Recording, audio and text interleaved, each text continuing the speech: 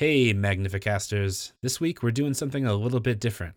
Rather than Dean and I just giving you your favorite leftist Christian goofs, this week we're going to do something a little bit more produced on an essay that Dean wrote for Commonweal magazine on Thomas Hagerty. It should be pretty cool. It's kind of a historical episode that we wanted to do something special with because, I don't know, it's cool. So check it out.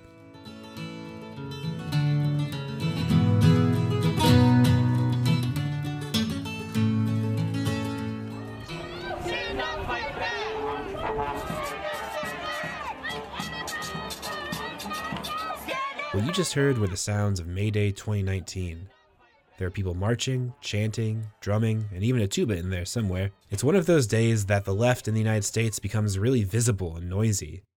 Commenting on the history of May Day, the Marxist historian Eric Hobsbawm says, "It's the only unquestionable dent made by a secular movement in the Christian or any other official calendar. A holiday established not in one or two countries, but in 1990, officially in 107 states. What is more, it is an occasion established not by the power of governments or conquerors, but by an entirely unofficial movement of poor men and women." Though they were at the first May Day, the political organization I associate most with May Day is the IWW, or the Industrial Workers of the World. So, like Hobsbawm says, May Day is usually thought of as one of the high secular holy days of the left. It's a day when leftists of all types come to celebrate the struggle for the 8-hour workday and the martyrdom of people like Albert Parsons, Johann Most, August Spies, and Louis Ling. Politically speaking, the wake of May Day has left behind the Socialist Party of America and some pretty militant labor unions. But alongside these parties and unions, there was another political organization that had grander ambitions than simply electoral politics or a trade union. That's right, the IWW. The IWW was a group with more of an anarchist bent, and it worked to create one big union in the United States. To give you more of a sense about what the IWW is actually about, here's a clip of Utah Phillips, one of the most notable musicians from the IWW, reading the preamble to the Constitution of the IWW. From the preamble to the Constitution of the Industrial Workers of the World. The working class and the employing class have nothing in common. There can be no peace so long as hunger and want are found among millions of the working people, and the few who make up the employing class have all the good things of life. Between these two classes, a struggle must go on until the workers of the world organize as a class, take possession of the earth and the machinery of production, and abolish the wage system. That's who we are. So it's clear that the IWW is out for something that makes even the most radical U.S. politicians of today, or, of the 1900s, look pretty conservative. The IWW itself was founded by a coalition of popular 20th century leftists, including some pretty famous figures like Eugene Debs, Lucy Parsons, James Connolly, and a bunch of others. But its founding was ultimately in response to a manifesto by a rather unknown Catholic priest named Father Thomas Hagerty. So Hobsbawm isn't wrong to say that May Day is a secular holiday for the left, but it is interesting that radical Christians like Father Thomas Hagerty are never too far away from political struggle. To give some background on Father Tom Hagerty, I've asked Dean to share some of the research he did for a recent Commonweal article that he wrote called May Day Saint, the Radical Ministry of Father Thomas Hagerty. To get us started, I turned the tables on Dean, and now he's the one that has to give an elevator pitch.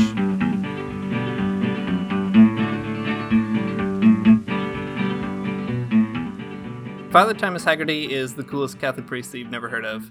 He was a founder of the Industrial Workers of the World, among many other things. And if you join the IWW today and you read the preamble, you will still be reading mostly the words of Thomas J. Hagerty. His life is also shrouded in a lot of mystery, I think. Nobody really knows when he was born or when he died. He kind of just appears one day in the historical record. The earliest sort of dates that we can really find to patch together a narrative about his life are maybe around like 1892 when he says that he became a Marxist in seminary. By the time he gets to the end of his life, sometime in the early 20th century, he's seen in 1917 and 1920 living in total poverty, and then he's never seen after that.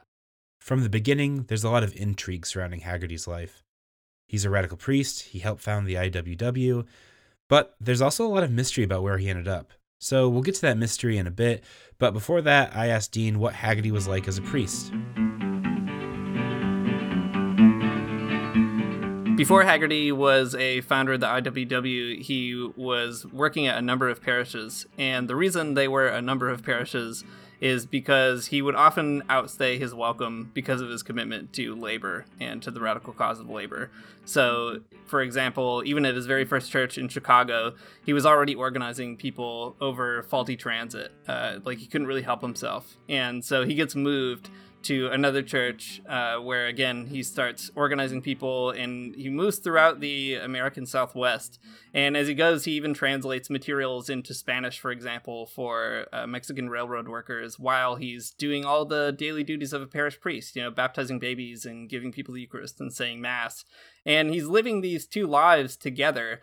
And to him, it doesn't really seem to be that much of a conflict, but it definitely raises eyebrows in his own community, and eventually it seems his church as well. At one point, he ends up moving again to Las Vegas, and he attends a labor convention, and he gets really pumped up about it. And Eugene Debs is there, and the two of them end up debating with different clergy over labor issues. And it's after that Hagerty becomes a real sort of stumper for the Socialist Party of America. And meanwhile, his bishop decides to disown him over that radical politics. So he's trying to lead these two lives as one, but it seems like everybody is kind of confused about how to do that. They can't really understand the paradox of his life.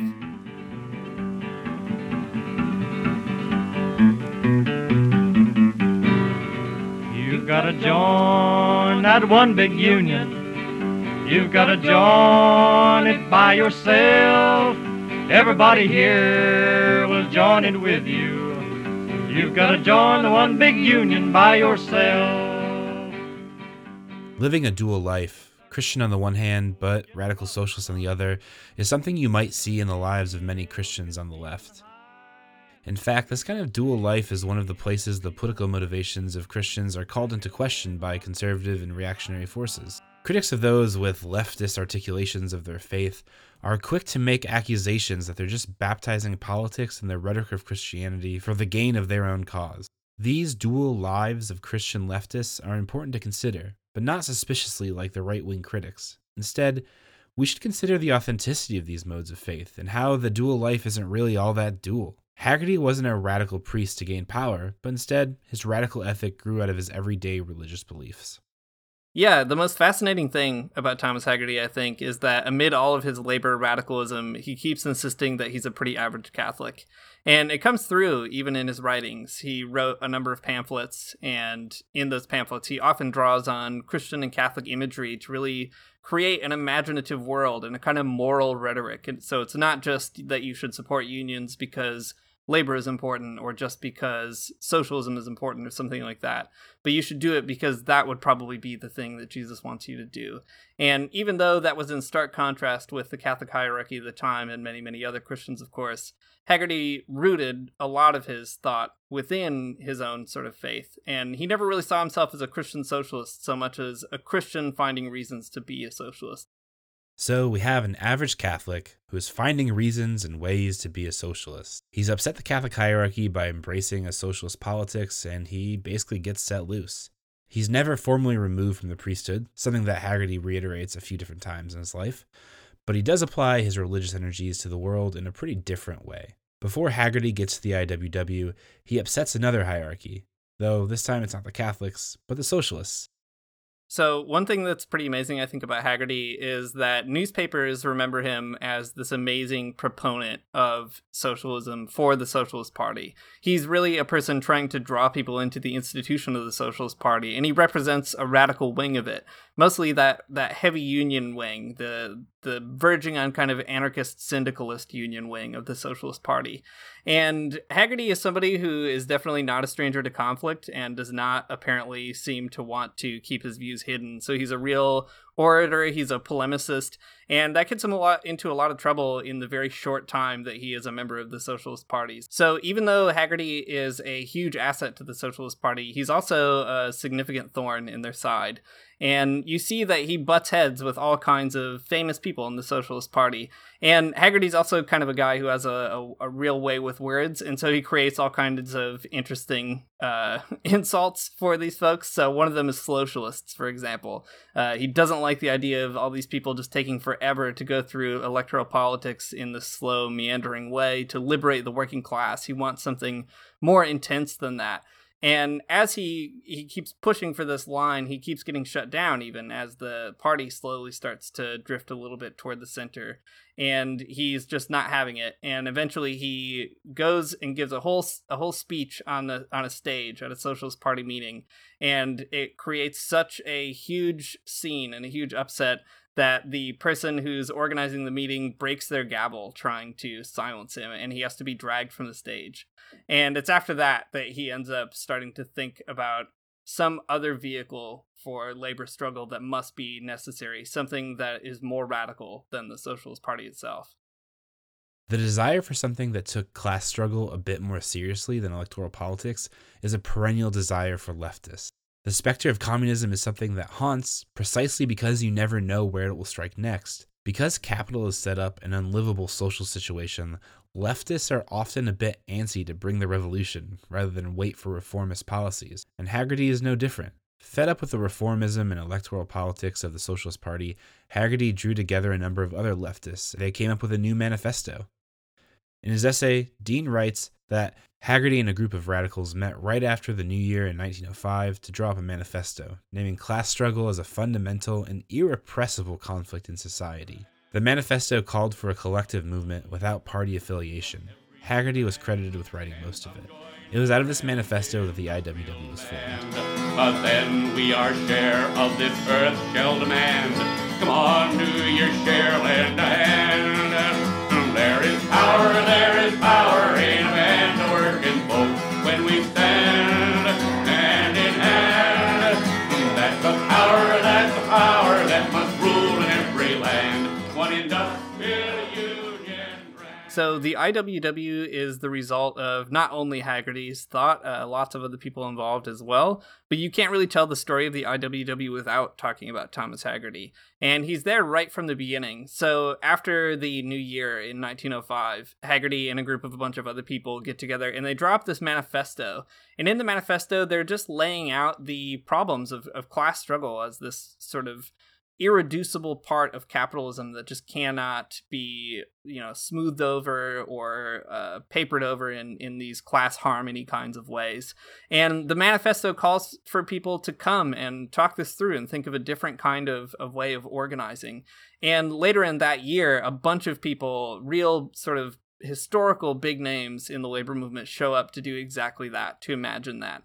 And Hagerty is credited with writing the preamble, as I've said earlier, to the IWW Constitution, but he also basically is the secretary for this whole meeting. He's taking minutes, he's putting out ideas.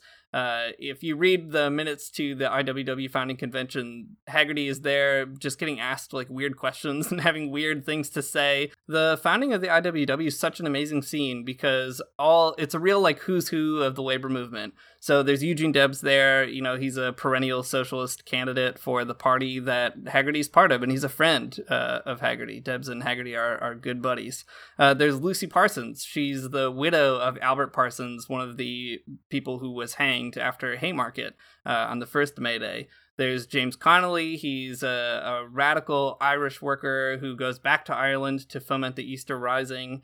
It's this amazing kind of just real like hotbed of radical activity. And at the center of it all is this wild Catholic priest, Thomas Hagerty. A guy who just a few years ago was like baptizing babies and now is running around the country trying to stir the pot for the cause of labor.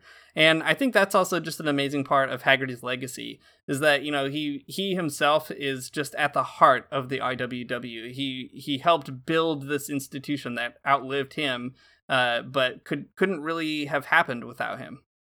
As Dean says, Hagerty is at the heart of the IWW. While Hagerty himself is often left out of the ways we think about the IWW or radical politics in general, it's good to keep in mind that he wasn't out there by himself as some kind of sole religious voice. In fact, the IWW, at this time, at least, was always playing with religion and its place in the working class culture of the early 20th century. I think my favorite example of this shows up in Utah Phillips' reflection on an IWW song, Dump the Bosses Off Your Back. He tells his audience that it's to the tune of What a Friend We Have in Jesus, and then goes on to explain that the IWW would take the tunes to hymn songs because they were pretty, but they'd change the words so they'd be more true. Though, irony aside, there were a number of other Christians and other religious people enacting their faith through the political action of the IWW. Yeah, I mean, people often tell the story of the labor movement in the United States as a secular story. You know, most of the big names really aren't practicing Christians. I mean, some of them are for sure, and many of them have Christian backgrounds. I mean, virtually all the big names, if you trace them far back enough, you know, they went to Sunday school or they went to church with their parents or something like that. But for the most part, we don't remember this movement as one that is thoroughly sort of full of really innovative theological energy. And I think that's a wrong way to remember it. I mean, this is something that's just creating all kinds of space for people of faith to imagine their own political laws differently and their own sort of religious identities differently. There's lots of people to point to, especially in the IWW, which is kind of shot through with these Christian themes, sometimes playful and ironic, sometimes a little bit less ironic. But I think that maybe if I could pull out just one to talk about, it would probably be George Washington Woodbey, who was the sole black delegate to the Socialist Party conventions in the early 19th century for two of the conventions. And he was a pastor, a preacher. He worked in a church. And he, like Hagerty, also had this kind of increasing sense of radicalism. And it's something that I think is emblematic of a certain story that's common for people of faith within the labor movement, that once they get into it, it starts to heighten not just their labor sort of commitments. You know, both Hagerty and Woodbey end up hanging out with the IWW after a while, but it also really intensifies their faith, and they kind of end up having to navigate these tensions on all sides. And I think that it's important to look through the history of the labor movement and see people like Hagerty, like Woodbey, and many, many, many others, and say these are people who were integral to this movement. The movement could never have even had the successes that it did have without the involvement of pastors and lay people of faith and clergy and religious people in general. And I think we do disservice to the labor movement to sort of erase that side of it. So far, we've been focusing on Hagerty's role in radical politics and the IWW. But after the IWW, Hagerty just sort of disappears. The timeline and biography of the end of Father Hagerty's life is pretty hard to discern. But we do have a few glimpses into what happened to him after the fact. Robert Doherty is a really interesting historian who tried to piece together Hagerty's life from the earliest record that he could find to the latest records that he could find. And it's a really fascinating article. There's holes for sure, and he's trying to fill in as many as he can. And when he gets to the end of Hagerty's life, he speculates a bit, but he does find two really fascinating encounters with Hagerty. So Hagerty kind of drops off the map as soon as the IWW is founded, which is in 1905. Hagerty's supposed to show up at a few things, and he just doesn't. And apparently, as far as anybody knows, nobody has sort of seen him after that. He just kind of disappears. And later in 1917, he actually gets discovered by an IWW comrade, a guy named Ralph Chaplin. I say in the article he's the author of the IWW hymn Solidarity Forever and a number of other hymns. And Chaplin finds him actually living in Chicago under a different name, Ricardo Moreno. And he is apparently teaching Spanish and working as an oculist, you know, repairing eyeglasses and things like that. And he's living in pretty, like, destitute poverty. And it really moves Chaplin. Chaplin even leaves Hagerty his coat out of sympathy, and just kind of goes on his way. So that's one kind of short vignette that we have about Hagerty's later life. 3 years later, and this is the last thing that Doherty records anyway, and the last thing that I could find as well, John Spargo, who's a famous character in the Socialist Party and who was a rival of Hagerty's, Spargo ends up finding Hagerty in Chicago as well, and Hagerty is living on Skid Row at this time. Doherty says that he makes his life begging, but he also goes to like missions and concerts and libraries and museums. And probably the most interesting thing about it is that though Spargo seems to be kind of disconcerted about, you know, the state of this person that he had worked with, he says that Hagerty seemed to be a free and happy soul. And I think it's really important to let that speak to the ambiguity. You know, whatever motivated Hagerty to live this kind of life, nevertheless, he seemed to find himself in a life that was totally in solidarity with the poor, and one that at least in 1920 was something that he enjoyed to some extent. What exactly that means, I don't know, but I think that we should allow ourselves to kind of imagine somebody like Hagerty happy in a state like that, after kind of helping to deliver this amazing labor organization into the world, and retiring to sort of live with the poor for the rest of his life. When we talk about the history of labor and the left in North American history, we want triumphant stories. The IWW was an organization itself that knew how to sing and tell good stories about itself. Though, what do we do with a figure like Hagerty? A radical priest who gave his time and energy toward creating a radical labor movement, but in the end, who just disappears. On this ambiguity, Dean writes, whether Hagerty died a jaded revolutionary or a mutinous mendicant who fully embraced the poor unto death can't be known. Political decisions that have a revolutionary horizon are not based solely in the brute facts of empirical history. On the contrary, as Walter Benjamin once emphasized, a critical historian sees the burning pyre of history not like a chemist, interested in the reactions of wood and ash, but like an alchemist, fixated on the mystery of life within the flame, recombining historical matter to produce spiritual materials for something new. We shouldn't be troubled, then, that Hagerty's story ends on a note of ambiguity. Those of us on the left often want to imagine stalwartly faithful saints whose lives are unwaveringly committed to the liberation of all people in the very end. We want white hats. But that's the thing about saints. Saints are saints precisely in their humanity, in their fallibility, in their complexities and ambiguities, in their often imperfect modeling of a life of love. Enduring great personal sacrifice and attesting to the love of God in an economy marked by Golgothas, Hagerty was a saint of the working class if there ever was one. So if this is the case, then what specifically can Christians on the left take away from this hagiography of Hagerty's life? What does it mean to tell and retell the story of the left and labor in light of its religious actors? Well, I think that what Hagerty does for us is show us a way of being a Christian on the left that isn't reducible to just going to church and sort of signing up on the dotted line of whatever your culture says is the left position. So in the United States, when most people talk about the Christian left, they're talking about Democrats or, Democrats who go to church. And I think that somebody like Hagerty really problematizes that story. Hagerty would never in a million years have joined the Democratic Party. He didn't when he was alive, and he certainly wouldn't now. I like to think of this quote that he had said right after following up on Eugene Debs, which I think is an amazing scene. Apparently, he had said in an IWW meeting, talking about electoralism, dropping pieces of paper in a hole in a box never did achieve emancipation for the working class. And in my opinion, it never will. And, he said this after his friend, Eugene Debs, who is trying to get a lot of papers into a hole in a box every election, had just spoken about being a socialist. And I think that's the kind of memory of the Christian left that I want to always hold on to. Hagerty is somebody who is not just trying to build, he's not trying to build like a special secret Christian left that is always concerned about its own faith.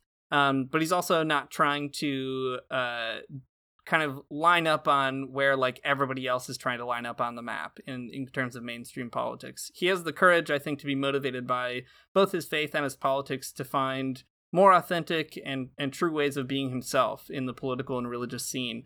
And I think that gives us just some encouragement for ourselves today to imagine a much broader Christian left, one that would be populated by people like Thomas Hagerty. I mean, there are people like Hagerty out in the world today.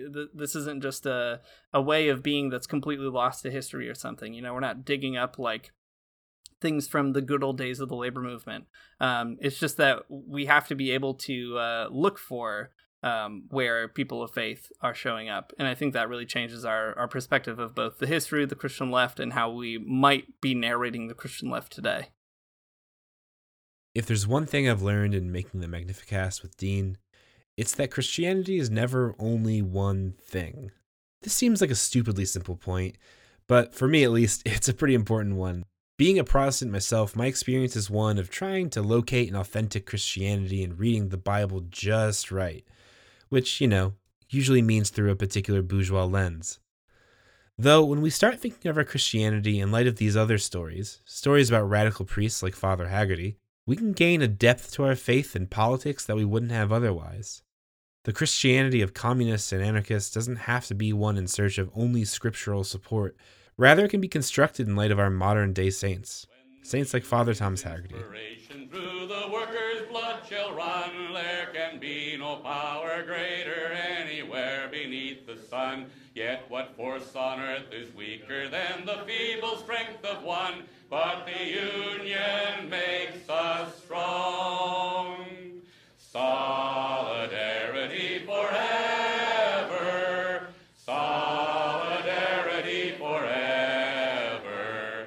Solidarity forever. For the union makes us strong.